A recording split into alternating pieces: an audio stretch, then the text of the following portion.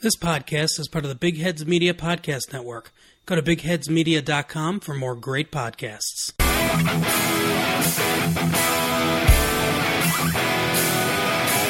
You're listening to the Husker Cuzcast Sports Show.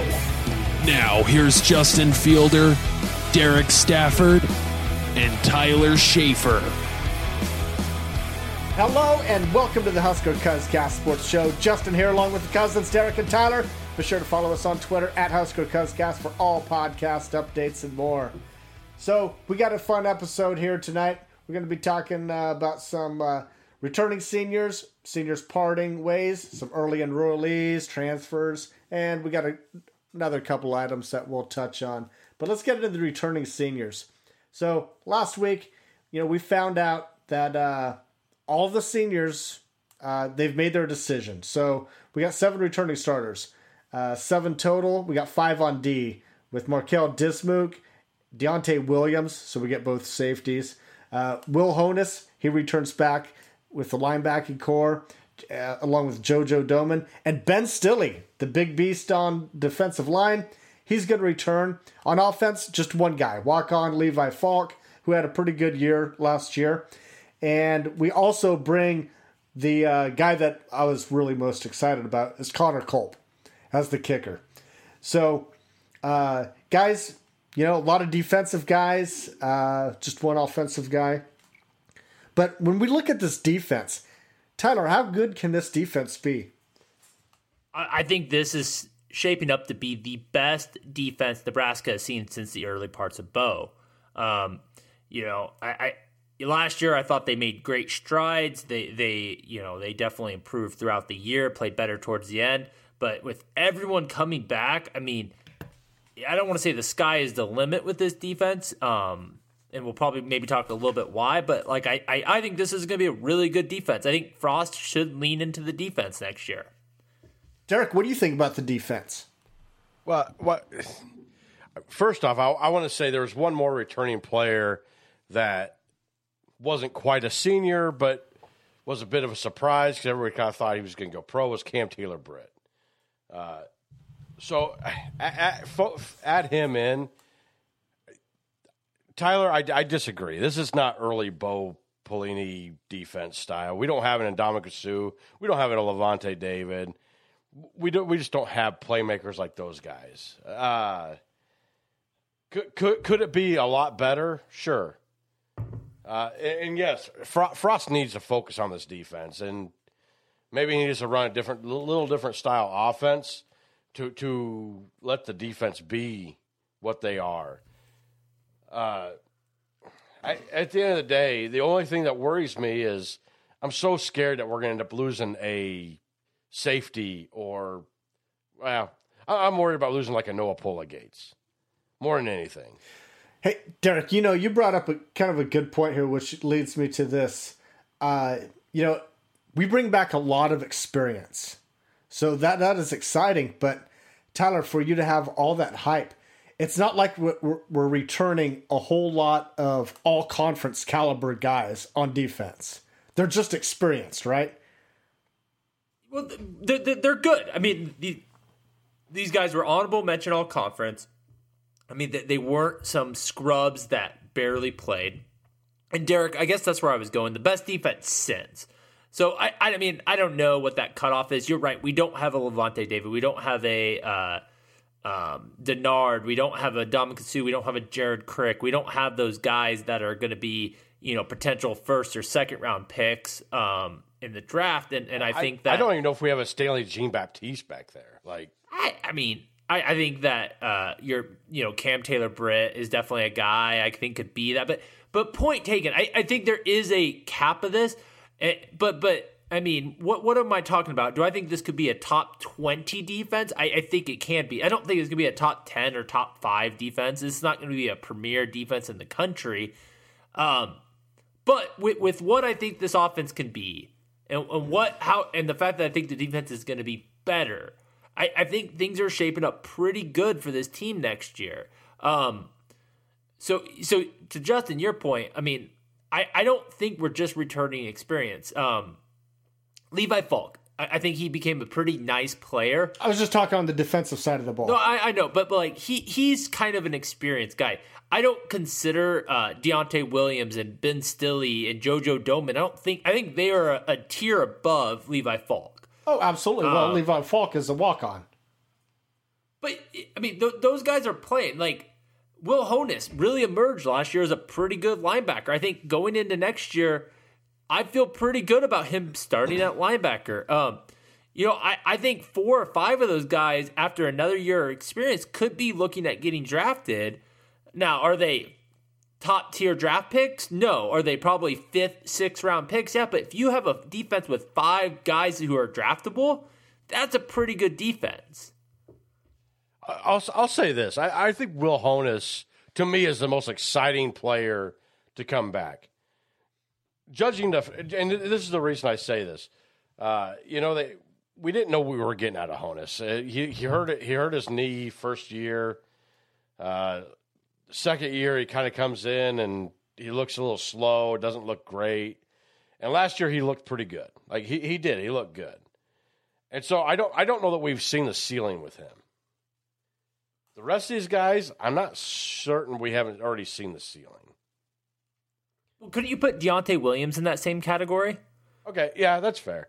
And you could put Deontay Williams in that category too. Yes. Yes, like Ben Stille. I like Ben Stille. Ben Stille's a really nice player, but I would agree. Like, I don't think Ben Stille is going to make a drastic improvement next year.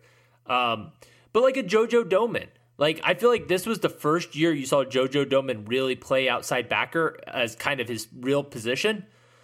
Could I see him make another small jump next year? Yeah, I mean, and he was a really good defender. I mean, guys, again, I want to be clear about this. I'm not calling this the best defense Nebraska's ever seen. I'm not calling it even as good as the Ndamukong Suh defense or the 2010 defense. But do I think this is going to be much better than we saw the later parts of Bo, the Mike Riley era, and anything we saw under Frost? 100%. I think this is what this defense is looking like. I think that go ahead, Derek. Oh, well, I think you're batshit crazy to think that they're a top 20 defense. I do too. I think they'll be improved. I could see top 40. I could see maybe even top 35. But I think that's kind of the ceiling for this defense. Because everybody that's coming back, Tyler, I mean, Nebraska's not the only one that's returning seniors. And I'm going to be curious to see what it is across the conference on how many seniors are coming back. Right now, I haven't done the homework to even figure that out. But there's going to be a lot of seniors coming back. What I do see here is that, I think the defense will be improved. But I don't think the offense is going to be improved. I don't think we saw the rock bottom last year. So I don't think our offense is going to be that great last year. So that's going to put the defense into some bad situations next year. I mean, they're going to be on the field a lot. And they'll have the depth, I'm sure. They're going to have the depth. I'll disagree with you there. I think the offense will improve. I think we've seen rock bottom. Well, okay. Let's put it this way. So we see everybody that's coming back on the defense. On offense, they're going. They're leaving. You know, they're opting out. Well, not opting out, but they're going to the NFL or whatever. Levi Falk is the only returning player on offense. So do you think, Derek, that the defense is maybe more bought into the program than the offense at this point? That's a tough question. I think by looking at the numbers, you have to go, absolutely, yes, they are. But what I'm thinking is, looking at some of the recruiting that's going on and looking at some of the guys we're bringing in, I'm not convinced that Scott Frost isn't abandoning his offense and trying to adapt it a little more to a Big Ten offense. He's getting bigger running backs. He's getting bigger receivers. He's always wanted the big linemen, but I really think that he's kind of starting to go more towards power rather than speed with the offense that he's recruiting at this point. Okay. Tyler, do you think that the defense is more bought in on the team than the offense at this point? Not to give a half-ass answer, but I'm kind of with Derek on that. I think there's definitely guys that are bought in on offense. I think when you look at last year's offense, Look at the guys who aren't coming back. Wan'Dale Robinson. Whatever reasons, we talked about it at length last week and why he's not coming back, but he's obviously a guy. Brendan Hymus has NFL aspirations. And then I think you look at guys like Jack Stoll, and I like Jack Stoll, good player, good Husker. I think he saw his role evaporate. He would have been 4th on the tight end list last year. This was his best shot to go to the NFL. Farniok, the guy had been a 2-time captain. I think, again, kind of a little bit of writing on the wall. Now's the time to go to the NFL. I think it's just a different class there about who we lost. If we had seen Adrian Martinez transfer, if you had seen, Cam Jurgens say enough, if you had saw these guys leave, then I might be buying it. But all the guys that left on offense weren't really shocks to me. I think it was.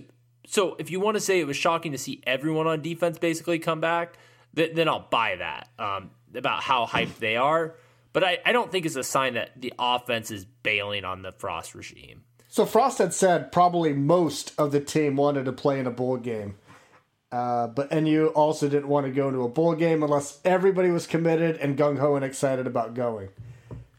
Is it your impression that that was on the offensive side of the ball and not the defensive side of the ball?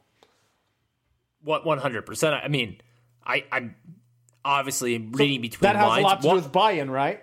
Well, but look, who didn't want to play? Was Wan'Dale a guy who didn't want to play? Makes sense. Adrian, who knows where Adrian's head is? He got banged up quite a bit in that Rutgers game. Was he even going to play? Luke McCaffrey couldn't play. Without knowing this, it would be concerning to me if I heard Xavier Betts didn't want to play in that bowl game. That would be concerning to me. If Wan'Dale Robinson and a couple of the other banged up guys said, Coach, I'm not playing next week or in a couple weeks for that bowl game, that's where I really draw. I don't know if I'm quite panicking about that. Derek, what do you think? I'm in the same boat with Tyler. I get what you're saying, Tyler. Absolutely. If you're a coach or even an athletic director, and we're going to sit here and go, we're going to send in our team without 3, maybe 4 of our top best players on offense, maybe it's not the best idea to go play. I get it. We already lost our best offensive lineman. I don't know where Farniok was in that situation. If he's focusing on NFL, there's a good chance he's not going to start or going to play. So a lot of other teams, Derek, they have opt-outs, right? People opt out of the bowl game. Would they be justified in just not playing in a bowl game if a handful of players don't want to play? Or is it different? I think in this season it's you see what I'm saying? Excusable. I mean, it's excusable this season.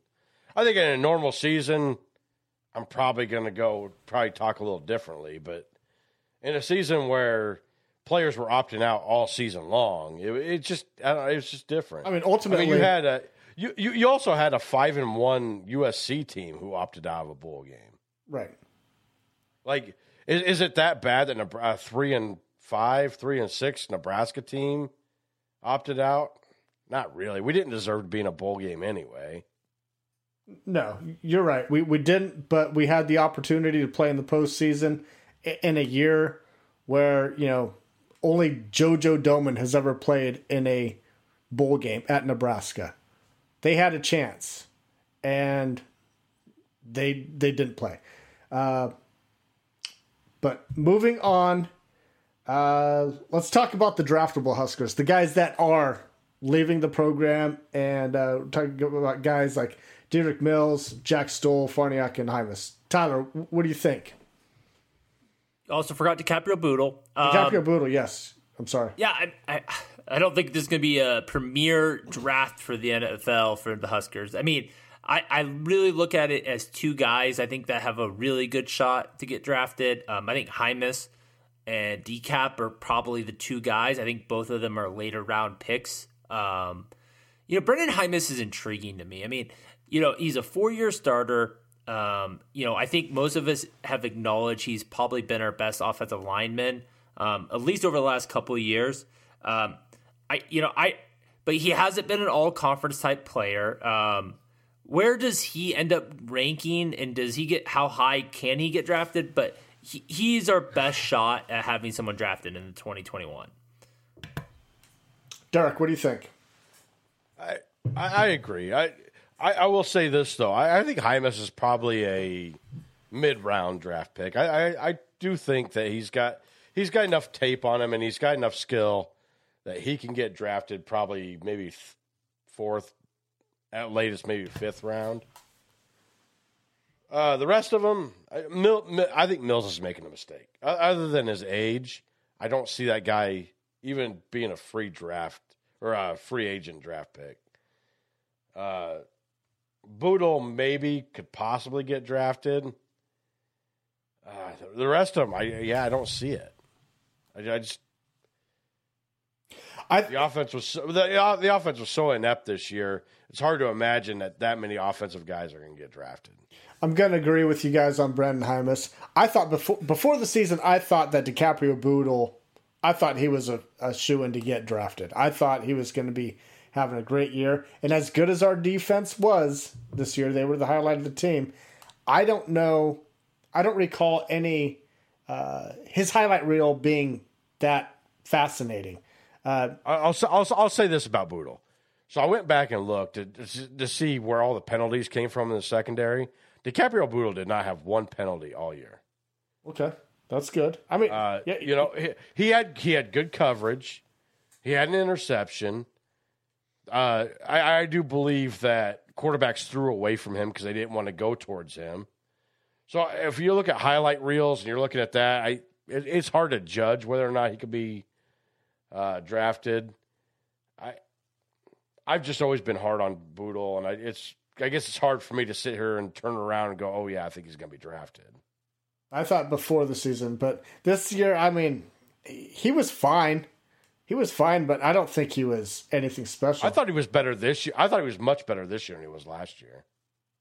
Tyler, do you think so? Much better. I mean, I think this was. I don't know. I think he had a good year. I think that I'm kind of. I don't think his last year was quite as bad as Derek did. I think this year was probably better than you think, Justin. I don't know if he had the season that I thought he was capable of. I don't think he ever quite. When you look at his sophomore campaign, I thought his sophomore campaign was like, okay, this guy is going to come down and be something special at Lincoln. Right. And I don't think he. If you would ask me, DiCaprio Boodle, after his sophomore year, where was he going to end up getting drafted? I would have been like, dude, that guy's going to be a second or third round pick. Third round guy, yeah. And he never turned into that guy. Now, I think he has a shot. It's going to be weird without a combine. It's going to be weird to see how he tests, but I think he's athletic. Where Lamar Jackson probably didn't have the NFL athleticism, but he obviously is playing in the NFL now. But I think DeCap probably is a little bit more athletic. I could see him sneaking into like a 7th, 6th round pick situation. Okay. I want to talk about Farniok for a second because Farniok, he's kind of one of those guys, he's started a buttload of games. He's been a captain. He's moved around on the offensive line, playing tackle, guarding, even some center, right? But I just get the impression that he's not appreciated enough by Husker standards, right? The fans kind of ride him. If I were to say he's kind of like a Nick Gates, would that be accurate? Like Nick Gates as a Cornhusker, right? He was a guy that he got slammed on by the fans for some reason. But you know what? He's starting in the NFL. Is Farniok that type of guy where he could go to the NFL and really excel? Is he that type of a guy, Tyler? Well, I don't know. I tend to believe no. I think Nick Gates, Husker fan, you're right. He took a lot of flack, but I think Nick Gates' flack was a lot about stupid plays and not what his upside was. I think Farniok, while I'm not saying he never makes a stupid play, I just think that no one saw like the overwhelming talent out of him ever. And that might be a little bit more frustrating where Nick Gates, like, I think people saw him at times and be like, man, he's good. Besides Todd, like, I don't know if any of us ever saw Matt Farniok going into this year as like being a third-round pick or anything like that. There was a point in Husker timeline where you thought Nick Gates could be that guy. So I think that's probably where I would draw a little bit of difference there.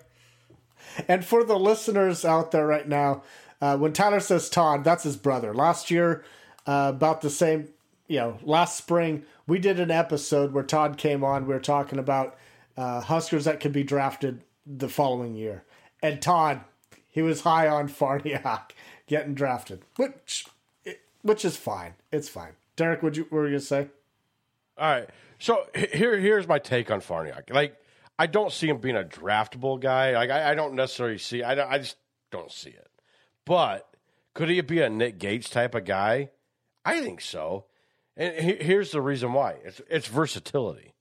Look where Nick Gates is playing right now. He's playing center. He's starting center. And Matt Farniak has a leg up on him because Nick Gates never played anything but tackle at Nebraska. Right. So Farniak already has the versatility on top of him. And I think a lot of teams will look at him as an undrafted free agent and go, yeah, we'll take our chances with this guy, see if he can do something. Maybe he's not the talented guy you thought Nick Gates was, but he could play pretty much every position. Yeah, he's demonstrated it, and he's done it at a high level. I mean, he came in and especially and for center, that reason, wow. And for that reason, I think absolutely he could have great success in the NFL. Yeah, I just don't know if it's a guy you spend a draft pick on. Yeah, he came in at center and he snapped better than the guy that had been playing that position for the last 2 years. So that just shows the kind of talent that Matt Farniak had. Okay, so let's move on to early enrollees. We have a record number of enrollees that are enrolled now. So, Derek, tell us about them. Well, first off, let's just start with, I think you got to give Frost a little credit here. Like, he's breaking a record with early enrollees. This is kind of a cool deal. So just to name them off, we got Thomas Fedoni out of Council Bluffs, tight end. We got Gabe Irvin, a running back out of Georgia. You got Seth Malcolm, linebacker out of Iowa. Randolph Kapai out of South Dakota, linebacker. James Carney, another tight end out of Nebraska. Latrell Neville, wide receiver out of Texas.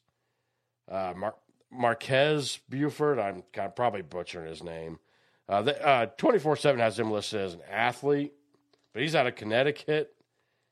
Branson Yeager, a tackle. This dude's, I just want to talk about him a little bit. This dude's 6'7", 332 pounds already. As a senior in high school. My God, what a beast. Yeah. But he's out of Utah. Teddy Percheska. I butchered his name too. I know. I'm sorry. He's out of Omaha. Henry Lutovsky. These names are just impossible. I'm sorry, guys. He's out of Mount Pleasant, Iowa. You got Henrik Harburg out of Kearney. Ruquan Buckley out of Michigan. It's just amazing to me, all these guys that are coming in, early enrollee, never seen campus because of the pandemic, and you got guys coming from all over the country, got that early enrollees. You also got the three transfers and Samori Torrey, who is out of Montana. I know we talked about him a little bit last week, but he had 82 receptions for 1,500 yards and 13 touchdowns. Broke a record in a playoff game for most yards in a playoff game, and he broke it from Randy Moss. Yeah, like that's huge. He's an FCS All-American. Absolutely, I think this is a bigger get than what some people do. I know he's an FCS player, but he's clearly a great player. 6'3", big dude. Marquez Stepp, and that guy's has had 6 touchdowns over his short career at USC. And Chris Kolarevic, who, guys, he had 79 tackles, 6.5 tackles for loss, and 2 sacks in 10 games his last season at Northern Iowa. Wow. We got some guys coming in. we'll see what they do, but we got some guys coming in. Tyler, what I want to know is, you butcher the shit out of names all the time. I want to know, if you would have introduced that segment right there with the early enrollees, would you have done a better job than Derek right there? No, I would not have, and Derek was the brave soul to take that on. That was quite the task. But guys, I Derek, you hit on this. I'm excited. This is a really good recruiting class. Frost has brought in good recruiting classes before. These guys have never been on campus. We'll probably spend a good amount of time this spring talking about how big a year 4 is for Scott Frost and what needs to happen. But I think this really starts in the spring. There's a lot of mouths to feed. How does he develop these players? How does he engage the players? What needs to happen between now and the spring to make sure these young guys feel incorporated, knowing that especially on the defensive side, there really isn't a lot of playing time to be had. I mean, I was trying to think, like, you talked about some of these kids coming in, and I'm like, how many of those have a real shot to play this fall? And I know we'll talk about this at length, but what I want to talk about now is, like, does that worry you at all about, like, how this spring goes and how Frost is able to keep these guys engaged, knowing that it's still a pandemic, knowing that there's still stuff shut down, knowing that, these kids have never been in Lincoln, some of them. Like, are you worried that this is going to turn into last year, or these Florida kids, these warm weather kids just bail? Derek, we'll go to you first. All right. I'm going to say a little bit of no on this, just because look at where we're getting these kids from. We're getting them from Iowa. A lot of kids from Iowa. We got, I think 4 kids in this recruiting class from Iowa. We're getting them from North Dakota. We're getting them from Connecticut. We're not getting them all from Florida this year. So I think that makes a difference. Like, yeah, some of them are still going to be a long ways from home, but, man, a lot of them have played in the North, and so playing in the cold is not going to affect them. They're not going to be as worried about it. I don't know. It's still a concern, obviously, because Frost has struggled, and it's not just a Frost thing. It's nationwide. But these coaches are struggling to keep any players around. Yeah, anymore. And that was going to be my take. I think it's always going to be a huge concern just because the rules have been changed in the NCAA with the transfer portal right now. This is never going to go away. Any recruiting class that you have, transfers this is the new norm. Transfers are always going to happen right now.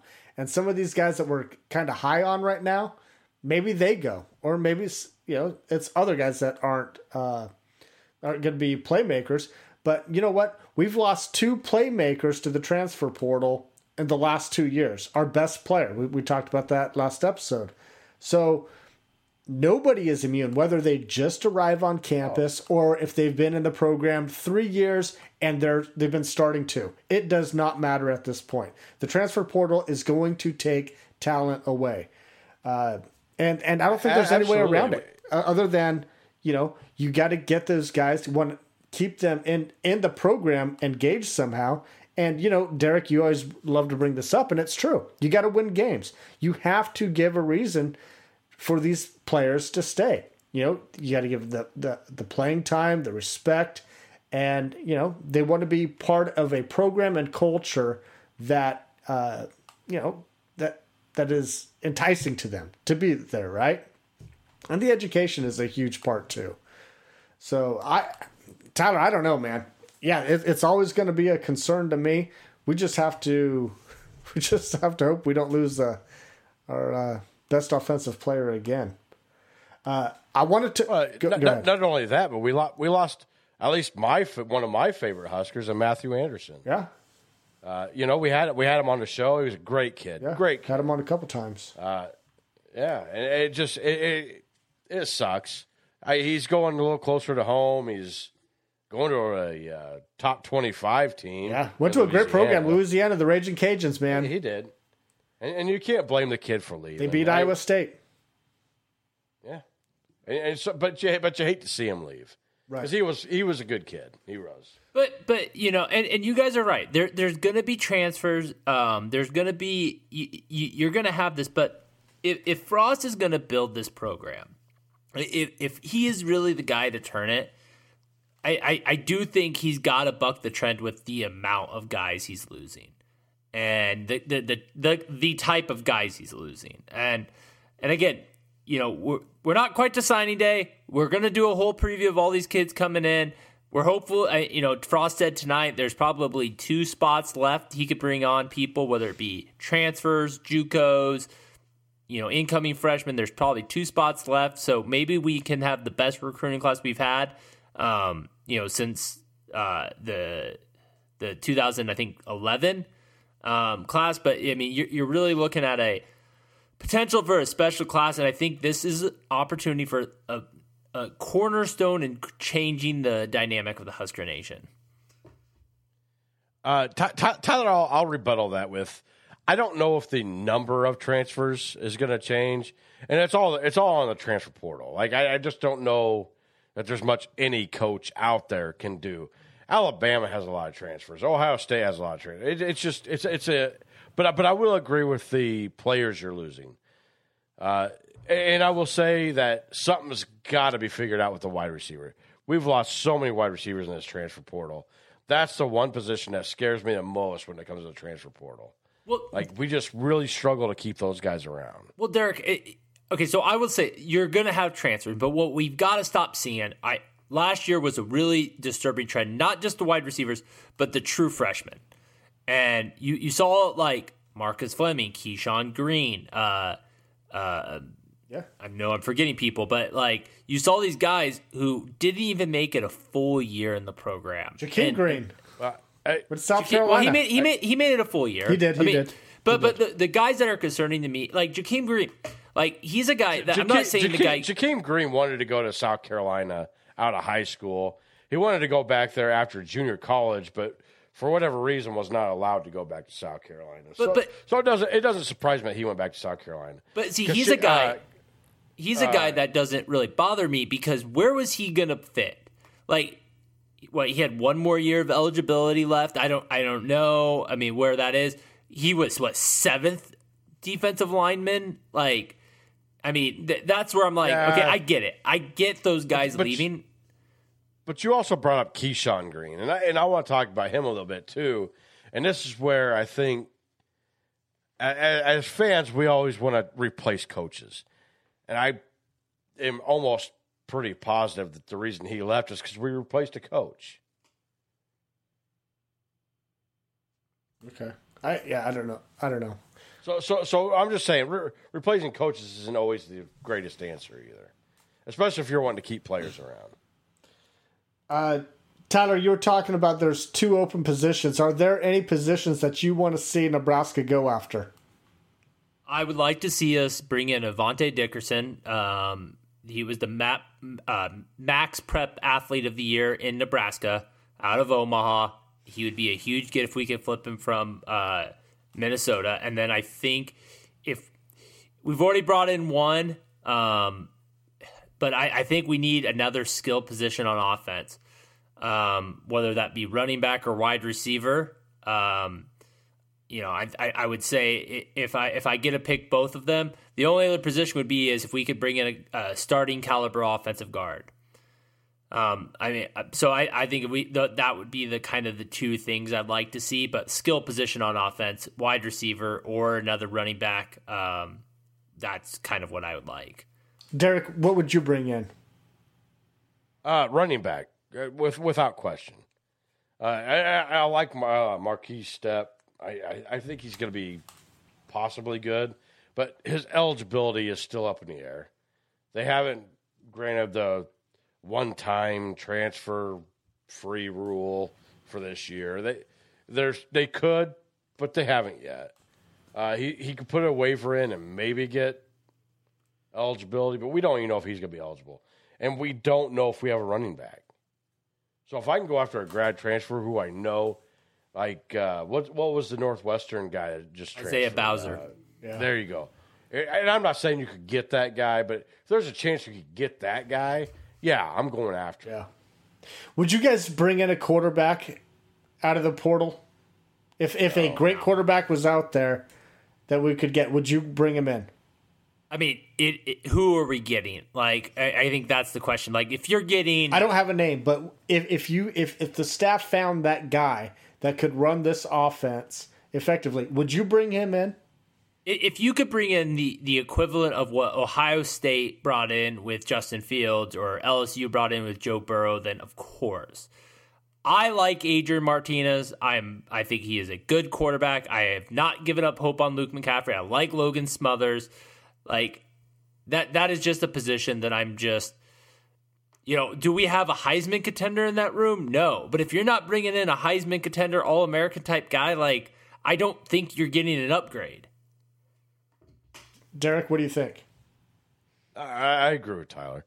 I'm not going after one unless, again, I mean, if you're telling me you can bring a Joe Burrow in here and lead you to a national championship, then maybe I'm saying, yeah, let's bring him in.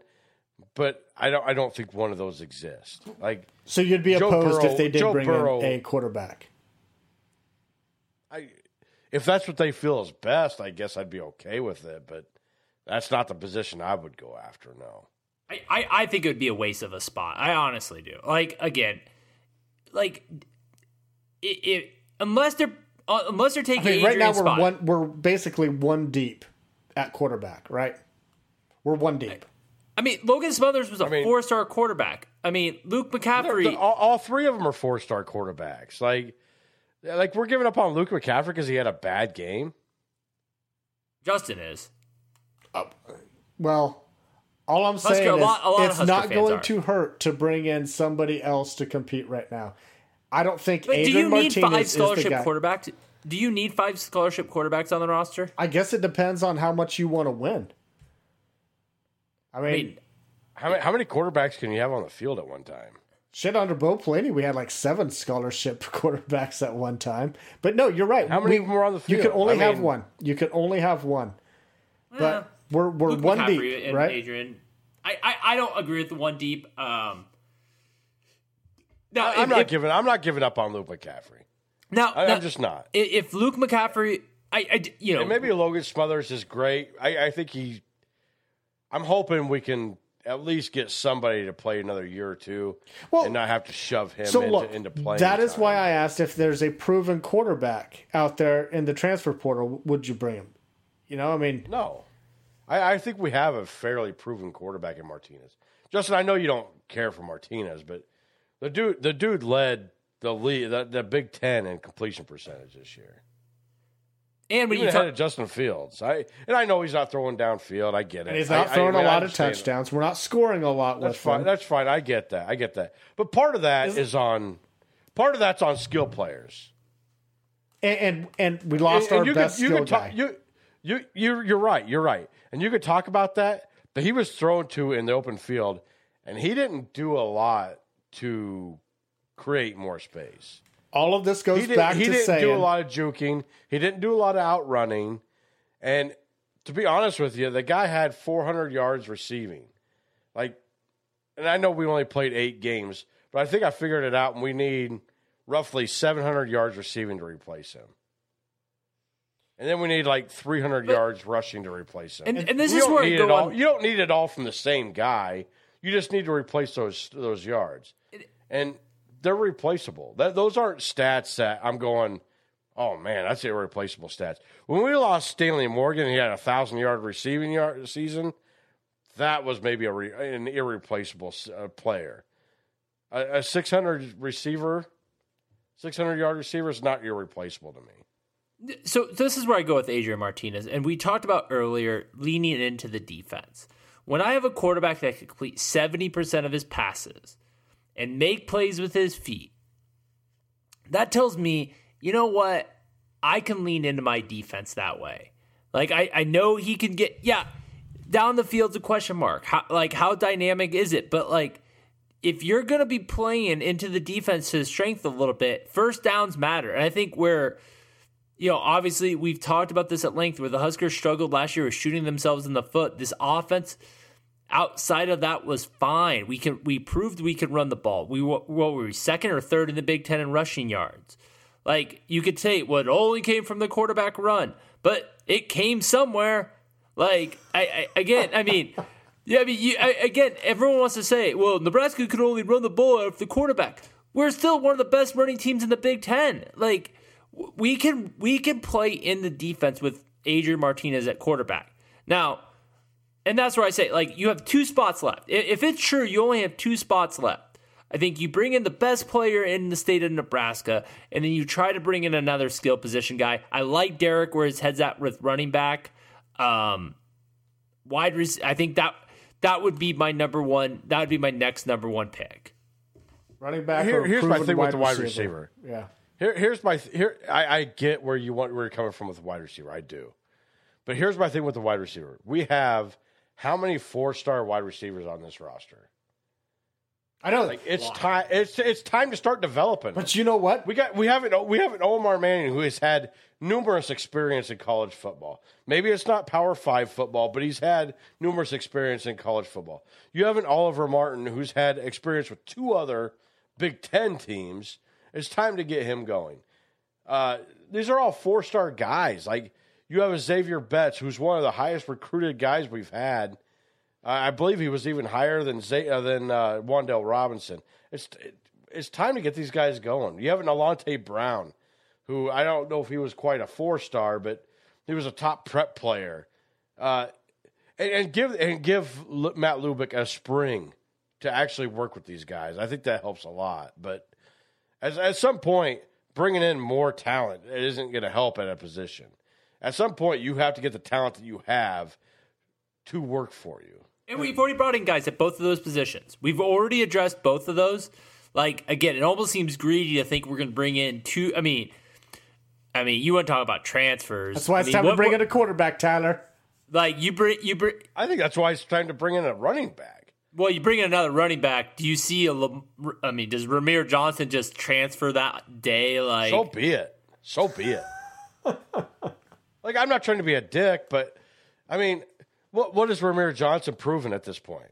He's had what, two full seasons here, and he's proven nothing.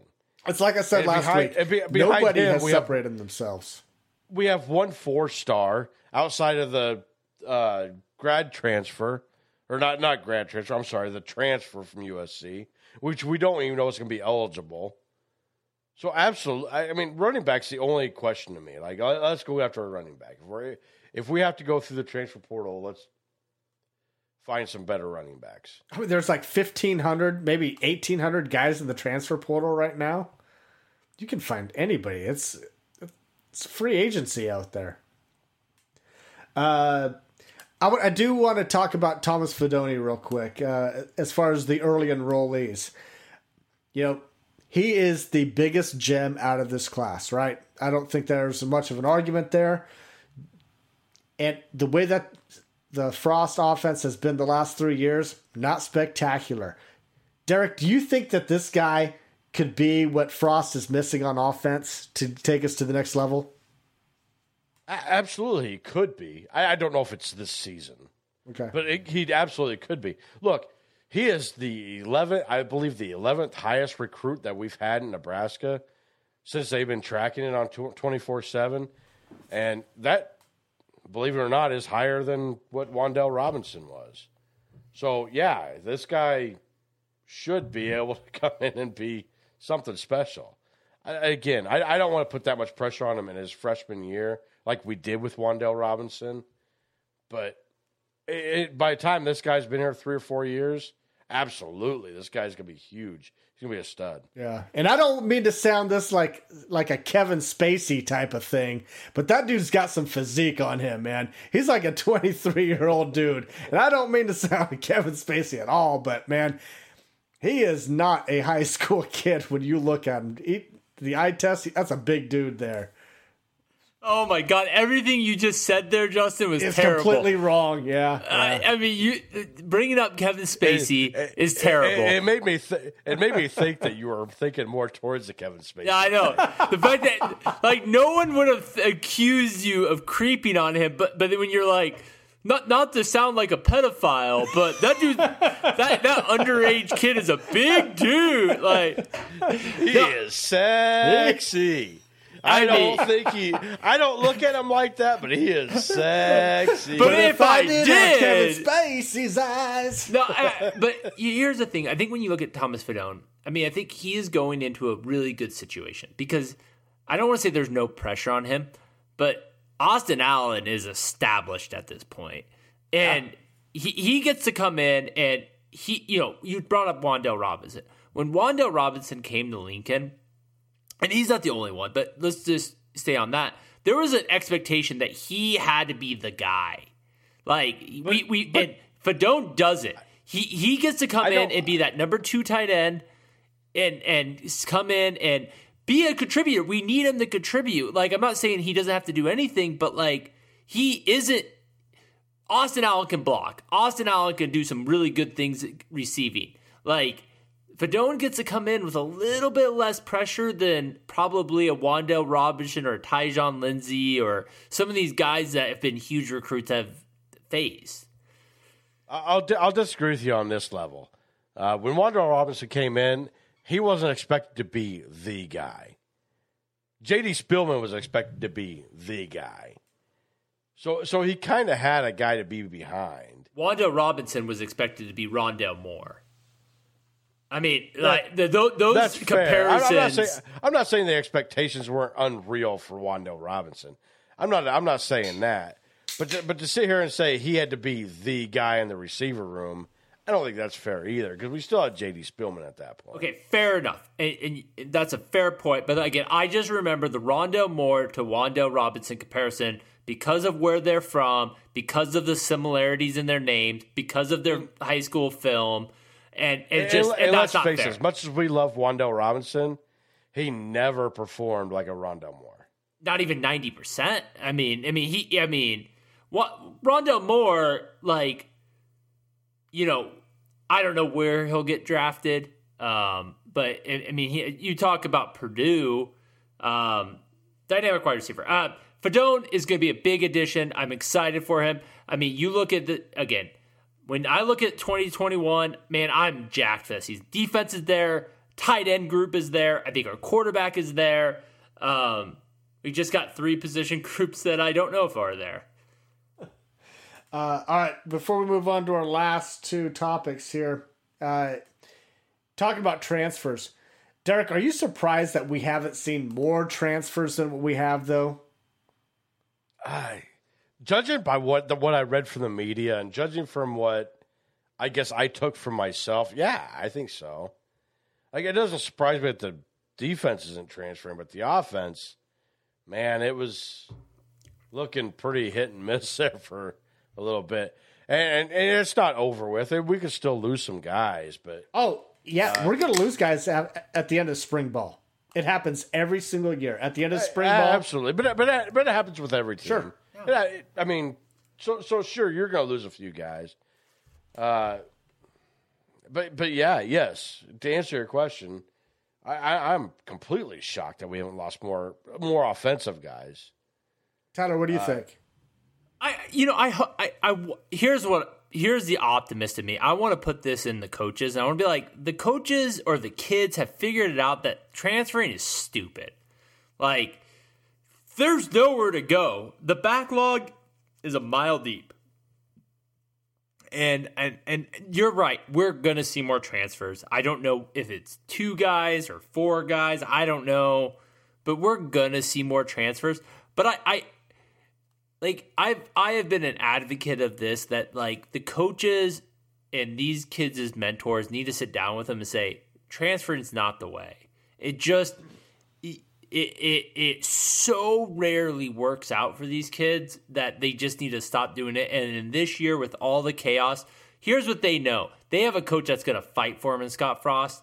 They have an opportunity, I think, in 2021 to break through a glass ceiling that I think is huge. I'm already hyped on 2021. If you haven't realized, like, I think this is a year we at least get back to the Bo Pelini era, if not better. I'm pumped. So I have a question. This is directed a little more towards Tyler here, but so you talk about the transfer portal and you talk about what a dumb move it kind of is. And it's still relatively new. Like, they just started a transfer portal in 2018. Do you see this phasing out a little bit? Like, it's not going to go away. I'm not saying the transfer portal is going to go away, but do you see less kids starting to join it when they see that there's nowhere to go? Here's what I honestly think. I think it's good. I think the coaches are going to evolve on it. I think, like, the coaches have been very hesitant because it's a X factor that they don't know how to account for. I think they know how many players are on their roster. They go out there and they recruit, and then they get left there with their dick in their hands and are like, well, I've got no scholarships left, and you don't have a chance to go after a couple of these kids. I eventually think the coaches are going to evolve, and they're going to plan their scholarship distribution around, like, I could probably snag 4 or 5 really good transfers. And I that's my inclination of what's going to happen. So you think it'll actually get worse? Well, I don't know about the kids transferring, but I think if coaches are going to go after more transfers, then there's just going to be more transfers to go into the portal. I think there's better. Opinion. I think there's going to be better landing spots. Like, you look at like a Keyshawn Green. Like, that kid should have made it back to a Power 5 roster. He should have. There is no reason that high of a recruit should have fallen and not made it back to a Power 5 school. One of the reasons, I believe, is just because coaches don't know how to account for this. And I think that we have 2 spots left. There are how many 4-stars that were 4-stars a year or 2 ago that Nebraska would have killed for, and we don't have spots for them. And I think eventually coaches will figure it out. That may be fair. I mean, we have an Oliver Martin who was a 4-star coming out of high school who is now a walk-on at Nebraska. Yeah. He should be on scholarship. If we have 2 scholarships left, he definitely deserves one. And you know what? Connor Culp, he deserves one also. If you're not going to go to the transfer portal and grab one, those 2 dudes deserve them. I do want to say this about the transfer portal this year. I think this is an anomaly this year between COVID and the NCAA kind of putting out there the one-time transfer rule. I think this is an anomaly. People are going out there for those 2 reasons. I think over time, I think it's all going to balance out. If everybody has a one-time transfer, it's just going to be like before. You used to have to sit out to transfer. But if you have a one-time transfer, you're going to go out there and it's going to be staggered every single year. You're going to see X amount of players hitting the transfer portal one time every single year. But I think this is going to be the highest. It'll all balance out. Because next year, the following year, these guys, they can't hit the transfer portal again.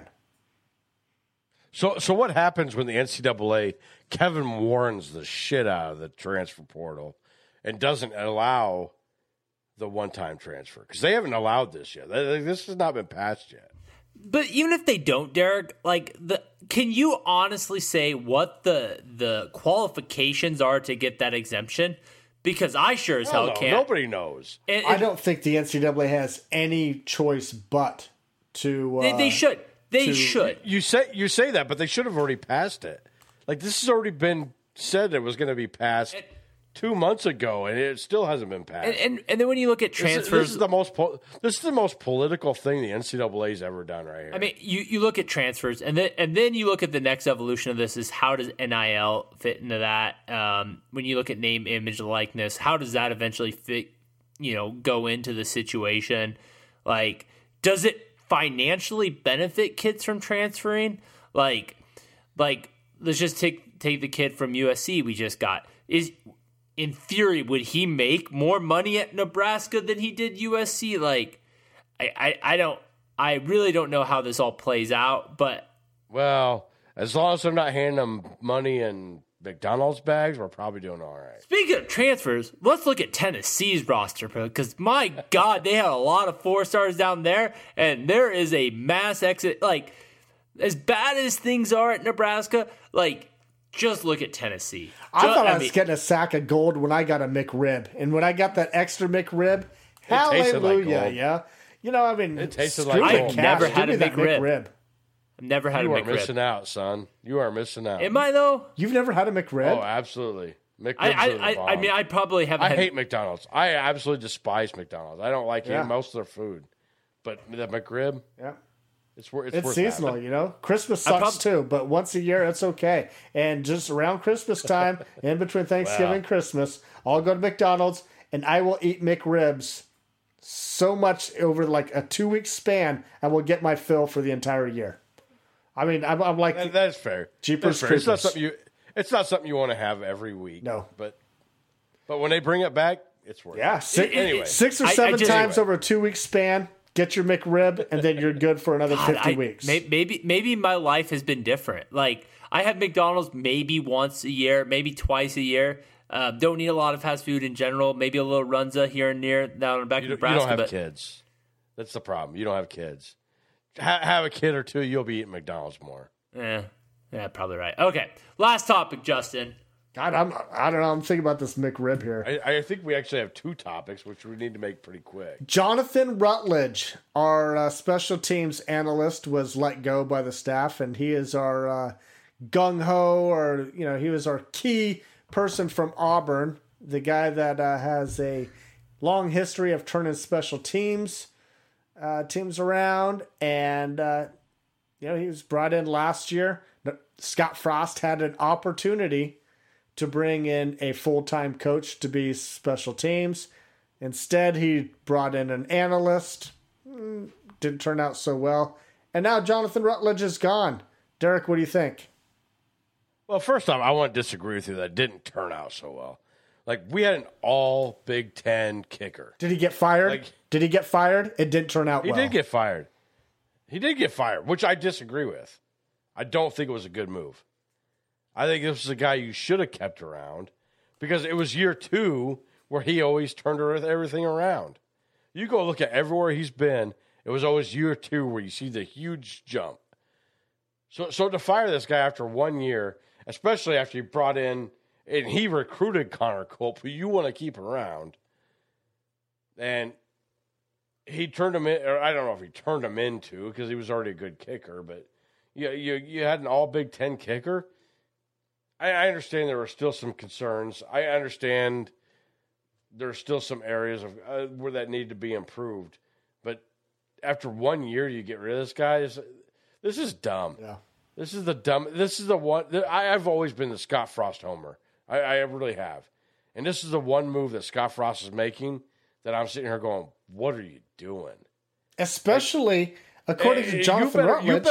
You better make a big move getting rid of Jonathan Rutledge. Well, Scott Frost is going to replace him with another analyst. Well, that's a speculation, but according to Jonathan Rutledge, that's what he said is going to happen. And we haven't seen any coaches be fired, so there's right now there's no coaches available to. I mean, you take what you want from Jonathan Rutledge after being let go. Like, hey, they told me that they're going to go after another analyst is what he said. Well, that's fine, but I don't know that that's what Scott Frost tells them. Like, we're going to go after another analyst. But I will say this: the fact they've not let go a assistant coach and opened up a spot for a special teams coach does worry me. Yeah, I mean, right now, coaches they're being picked up by other teams. So if you wait too long, there's not going to be anybody available. Tyler, what are your thoughts on this? Okay, well, a lot to unpack there. So let me just start with the analyst versus the coach. I don't think that's as big a deal as you guys do. I think analyst is fine. Secondly, I don't know if Rutledge had. I'm sorry, Tyler. I just got to interrupt you for 1 second. Well, I tend to agree with you. I don't think there's a big difference between a coach and an analyst. It just seems really stupid to me that you fire an analyst after one season just to hire another analyst. Well, what's interesting to me is I don't think Rutledge did as bad a job as a lot of people think. I don't either. But you bring up Connor Culp. Obviously, there's a lot of speculation and maybe factual that he was instrumental in bringing in Connor Culp. This is where coaching gets intriguing to me. How big to me, a coach isn't just about developing players. It's about scheming and planning and coming up with game plans. And I don't think our special teams, like, I don't know if Connor Culp, the fact that the guy can kick some field goals, like, erases some of our really bizarre special teams faux pas this year. Whether that be like the fake punts that really worked, when how the hell do we scheme that? Like, and this is where I will play ignorant. Like, I don't know. Like, is that Rutledge? Is that in-game play situation? Is that player execution? But what I will say is Rutledge seemed to have the special teams as a whole trending on the upward direction. Getting rid of him is an unusual move. But, like, there's reasons. Like, there was gaps. And you talk about games that there were gaps in special teams. Yes, it was better. Yes, it was there. But, like, it wasn't great. And I think Scott Frost is in year 4. He's ride or die. Like, he is not going to take, it's better, but we're still going to allow a player to take a shit in the middle of the field on a fake punt and still get the first down. Like, we've got to get better. Oh, God. So I'm sorry. Justin, I know you got something to say here. But, Tyler, I have to ask you, what game outside, I would say outside of Rutgers, do you really accuse the special teams of losing this game? And we didn't even lose Rutgers, but I'll give you that game. The special teams were atrocious in that game. Maybe Iowa, but even Iowa, most of your special teams that you're blaming it on is Cam Taylor Britt muffing a punt, which there's no accountability for. Like, you can't change that. But, like, okay, so Illinois, a lot of things broke in Illinois. You can't blame special teams. No, but it wasn't Illinois. Sure as hell not a reason why we should have won it. But neither was defense. Neither was offense. Like, that whole game was shit. What I will say about special teams is Scott Frost brought it up at least 2 times in his post-game conferences about kicking. And he said on at least 2 games that he does not know why that they were kicking deep or kicking to a certain player, because they weren't supposed to be doing that.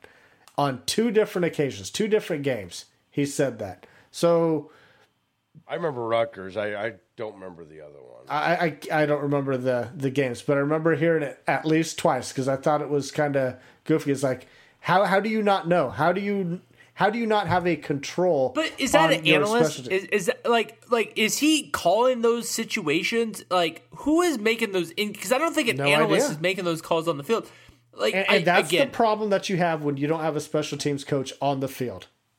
If nobody's being held accountable for special teams, and the damn head coach doesn't know anything, and if he's not in charge, who is supposed to be in charge? He assigned the job to a damn analyst that can't even be on the field coaching. Justin, I will say this: when Mike Riley was in charge, we complained for 3 years that Bruce Reed was in charge of special teams and he was doing nothing, and he was solely in charge of special teams. In Bo Pelini's era, we complained that special teams were really terrible until Bo Pelini came in and decided to take charge of the special teams. But he also put all the other coaches in a role for special teams. So he got all the coaches involved, and things improved. And now Scott Frost has all the coaches involved, and we're not doing well. So we're turning around and going, well, you're stupid for not having a Bruce Reed here. Well, come on, really? Don't let Bruce Reed set the standard on having a special teams coach, because there's a shitload of teams out there that have a special teams coach out there. But only a handful out there. Maybe 20% of the teams actually have just an analyst, but those are proven teams with a proven coaching staff. We do not have a proven coaching staff, Derek. Okay, that may be fair. But when Mike Riley hired Bruce Reed as a special teams coordinator, we went, what the F is this guy doing? Like, who the hell has a special teams coordinator? Yeah. Nobody has an assistant coach for special teams. All he does is special teams. Nobody has that. It turns out a lot more of them do than we thought, but But at the end of the day, we all sat here and went, this guy's batshit crazy hiring this guy. We've been spoiled, though, at Nebraska because Nebraska over the last 20 years, and probably even longer, but, what has Nebraska always had? They've always had a great kicker, a great punter, and a great returners, But we've great always coverage. complained of special teams still, even with great kickers and great punters. We've still complained about special teams because we don't have a return man or we don't have a good kickoff coverage. I'm just talking about in previous years where we didn't have a special teams. Even the reason Bo Coach. Pelini took over special teams was because our special teams were turned to shit. Yeah. So it's not like the last 20 years have been just phenomenal. There was a lot of times where special teams looked like they were dipping down. Not like what it's been under Frost, though. Not like what it's been under Frost. Coaches had to make adjustments. And I would say that Scott Frost's special teams haven't been outside of They've been the worst in our lifetime. haven't- Been the worst in our lifetime. I wouldn't say overall. Bruce Reed still had some of the worst special teams. We had a better kicker. We had a better punter. But we still didn't have a punt returner. We still didn't have a kickoff returner. We still didn't stop the kickoff returns. We still didn't stop punt returns. Justin, that's a really good statement. It's intriguing. Like, how bad is our special teams in relative in our lifetimes? And it might be the worst in our lifetimes. I don't know but I guess to my thing is, like, you talk about bringing in a coach, and I guess I'll leave it on this. Like, what position do you want to get rid of? Do you want to get rid of a quarterback coach to bring in a special teams coach? Like that is easier said than done. We have a proven quarterbacks coach on our team. Scott Frost. Yes. Not Mario? But he's also our offensive coordinator, and he's also our head coach. So I don't know. Figure something out. But, I mean, Because he's not doing all three. Not getting it done. He's not doing all three. Well, Marvin Odusiko's not getting it done. Well, this was an indictment. Okay, get rid of a running backs coach. Do you want to get rid of an outside linebacker? Like, what position group? Well, again, if you get rid of Ryan Held, who's going to take over running back? It's kind of funny, guys. Up until the last few years, we've only been allowed 9 assistants. Now we have 10 assistants. So it's like, well, who do you get rid of? There's not enough coaches around. They've been doing 9 coaches forever. I get it. I'm not disagreeing. But the situation with this staff is Scott Frost has coached running or quarterbacks. We don't have another coach that's coached running backs, so you can't get rid of a running backs coach and have nobody coaching running backs. You can't get rid of a wide receiver coach who's also your offensive coordinator. I mean, I guess you could do that and then say, okay, Scott Frost has coached wide receivers before. So maybe you make him coach wide receivers. Well, I mean, you could bring whatever you do. You don't have to bring in a full-time special teams coach. If you're going to bring in a full-time special teams coach, you have to get rid of somebody. But you could also bring in somebody like DeWitt. DeWitt coached special teams. He did both, which did not work out well at all. It was a disaster. But that's not the standard, guys. I mean, that's not the standard. Just because it didn't work out with Jovan DeWitt doing linebackers and that. Appoint Barrett Ruud as special teams coach too. So where's your point, Justin? Where's your point here? He needs to have a designated guy on the field. He needs to have a designated guy on the field as a special teams coach, whoever that may be. The last time special teams looked good was with all the coaches pitching in, and that was under Pelini, and that was with DPE returning punts. And that's really where it is. Let's be real. There's no right answer here. That's the problem. There is no definite playbook, and I think our punt return looked better with Cam Taylor-Britt down there. It took a minute to figure that out. That worked out. The downfall was coverage. I mean, that was our downfall all year. Kickoff coverage wasn't bad outside of the exception of the Rutgers game. Yeah, I mean, again, Derek's right. I mean, our special team, again, it wasn't a strength, but it wasn't a dumpster fire. The loss of Rutledge is intriguing. but I'm also not going to mourn it and think it's I get it. I get it to a degree, but if you would have kept him, I would have been like, that makes sense too. Moving on. I thought he was going to bring him back. I really did. I think it's kind of goofy. It is time to move on. Scott Frost has a second year in a row to address special teams and fix it, and I have a big feeling he's going to fuck it up yet again. He's going to fuck it up. I mean, let's be real. Special teams has been a downside for Scott Frost a lot, but I mean, it's situational football. I look at special teams as they're these 1 to 2 plays a game that just completely change them. And that's why Scott Frost sucked, because he has the same mentality as you. It doesn't mean much. It's just well, I don't say it doesn't matter because it does. It doesn't. Right now, out of all the games we played, what needs to improve the most? How much time do we got? What needs to improve the most? The one thing in your mind, what needs to improve the most? Out of the 3 phases of the game, what needs to improve the most? Playmakers. I mean, offense. we offense. I mean, offense needs to improve. Like, you sit here and go, oh, we need to improve special teams.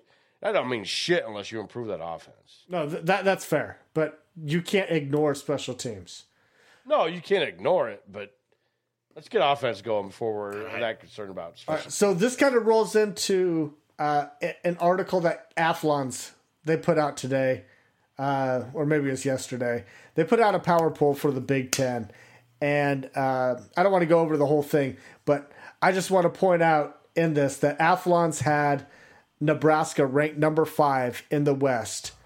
The only 2 teams behind was Purdue and Illinois. So, Tyler, fair or not fair with Nebraska being number 5? I think that is a bad take. And I just sidestepped that question. It's fair. Right. Like, I mean, obviously that's where we ended the year. I think most of us would agree we were probably 5th in the West as we ended the year.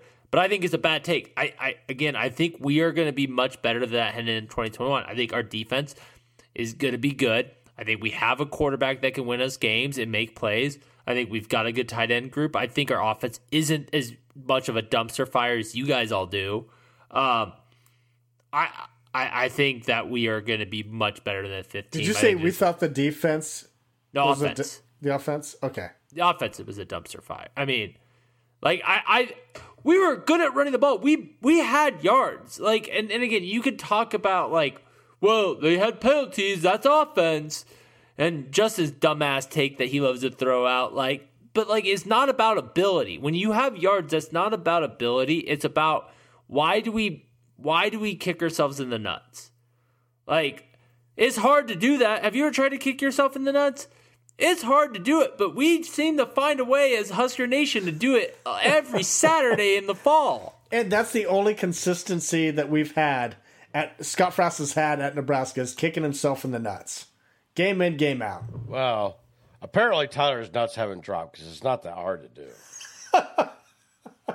Maybe you're just a lot more flexible. We're at that age where if we sit down too fast, we smash our nuts. So I mean, yeah, I was gonna say either your age is catching up with you, or you're a lot more flexible than I thought, Derek. It's the age. All right. So here's my thing. Yes, this is absolutely fair. Tyler, I disagree with you. This is 100% fair. As a fan, I went and I looked at this and I seen Wisconsin number 1. I'm like, really?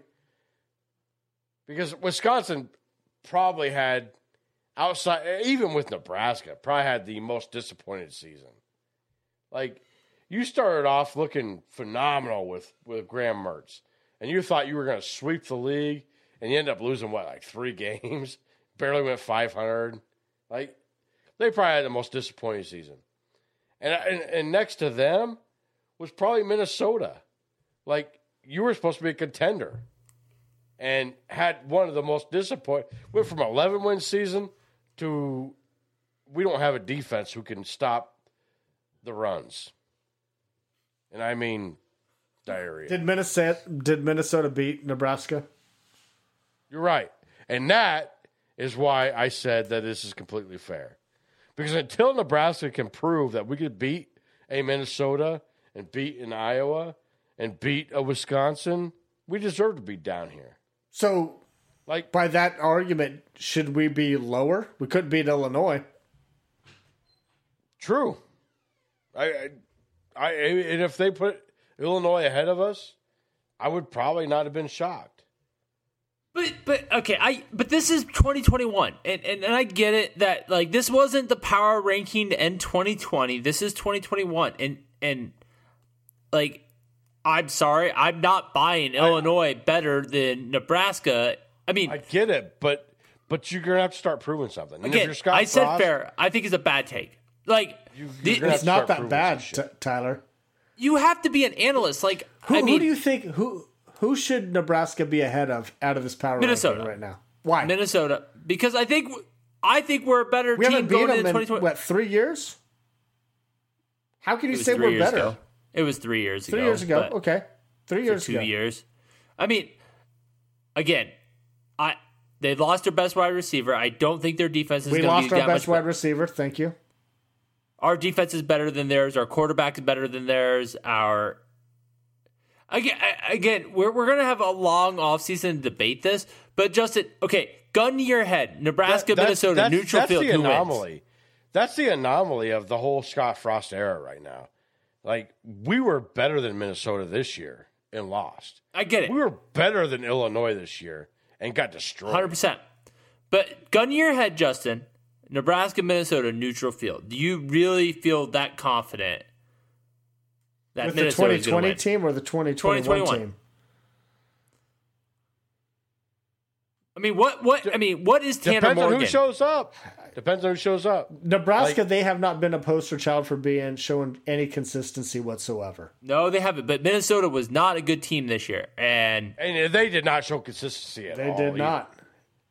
Derek, I get the Wisconsin. Like, if I'm going to have faith in a team to rebound next year, it's going to be Wisconsin. You know, Iowa is Iowa. You know, there's a great little graph out there. I don't know if you saw it. I retweeted it, but they talked about Northwestern. Like, Northwestern's that team.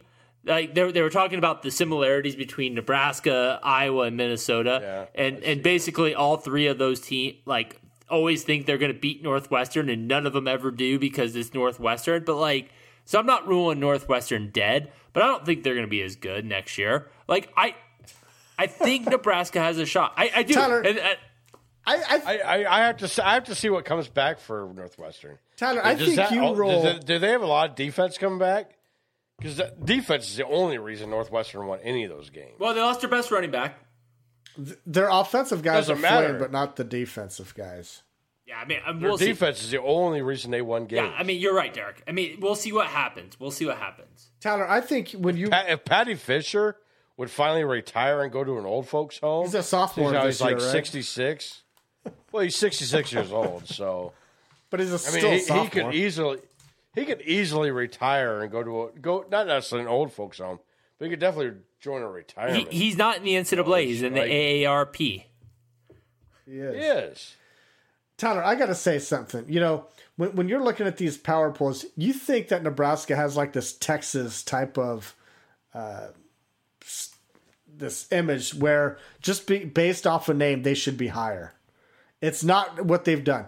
No, I'm looking at it as what they've done over the last handful I of disagree years. with you, and I think I know where Tyler's looking at it.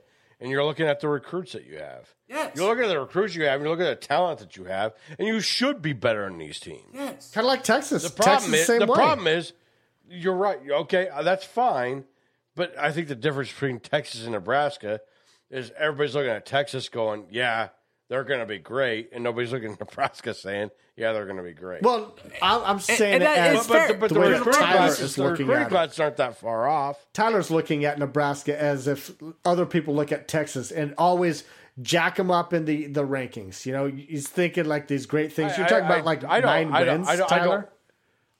I disagree with you. I'm going to stick up for Tyler here, and I do think he's looking at the recruiting rankings. We've out-recruited Wisconsin. We've out-recruited Iowa. We've out-recruited Just like every other year. You're right. And at some point, it's got to turn around. And why is it this year? Because I think we've this seen year, the schedule. the difference between this year, the reason why I'm confident heading into next year, it's because I think that we have a potential for an identity. And when we talk about the Scott Frost regime, we have talked about no identity. Guys, you could talk about this defense, but Scott Frost showed signs this year in the leaning into defense. I remember plenty of games like, well, why is he running tempo? Well, maybe because he knew, maybe the best strategy is to give the defense a shot. I think he has showed signs into leaning into the defense a little bit through his tenure at Lincoln, that in spite of what he said in press conferences, because he's never going to say in a press conference, yeah, you know what I came in Lincoln and saying? It doesn't matter. We have a whole offseason to talk about this. I just think that 2021, Nebraska will be better than the 5th best team in the Big Ten West. I don't think Minnesota is that good. I think they're going to be a bad team. We'll see what Iowa and Wisconsin are. They're always up there. Northwestern is going to be tough out, but I think Nebraska is better than the 5th best team in the West. Tyler, as a fan, I agree with you. 100%, I agree with you. I said it was fair. I said the ranking was fair. But it is. I think they're wrong, but I think it's a fair ranking where you're at today. I hope they're wrong. All right. But if they're not wrong, we're going to have a new head coach in 2022. Well, very good possibility. All right. Well, we will continue this conversation and a lot more next week. We have a lot of offseason topics to come up. Guys, we went long tonight. I didn't think we would actually go this long, but you guys are pretty passionate. But you wanted to add more topics. Jeez. You know what? Hey, I'm not going to lie. I didn't think any of these topics were going to go very long at all. I thought some of these topics was like, oh, that's informational. Don't you? I already want to get into I said it last week. I'll say it again this week. We're blowhards. We're going to keep talking. As long as you give us time to talk, we're going to keep talking. And I'll say this, is I am very excited for this offseason and heading into 2021 to really debate this team because I am pumped. Husker Nation should be pumped. I think we're there. All right, well, everybody has to piss, Tyler, so you're going to have to shut the fuck up. So special thanks to our producer, Connor Russell, for putting this audio together for us. Be sure to follow the Husker Cuzzcast on Twitter at Husker Cuzzcast. Like us on Facebook. Look for episodes anywhere you get your podcasts. Oh, all right, we're gone. Go Big Red.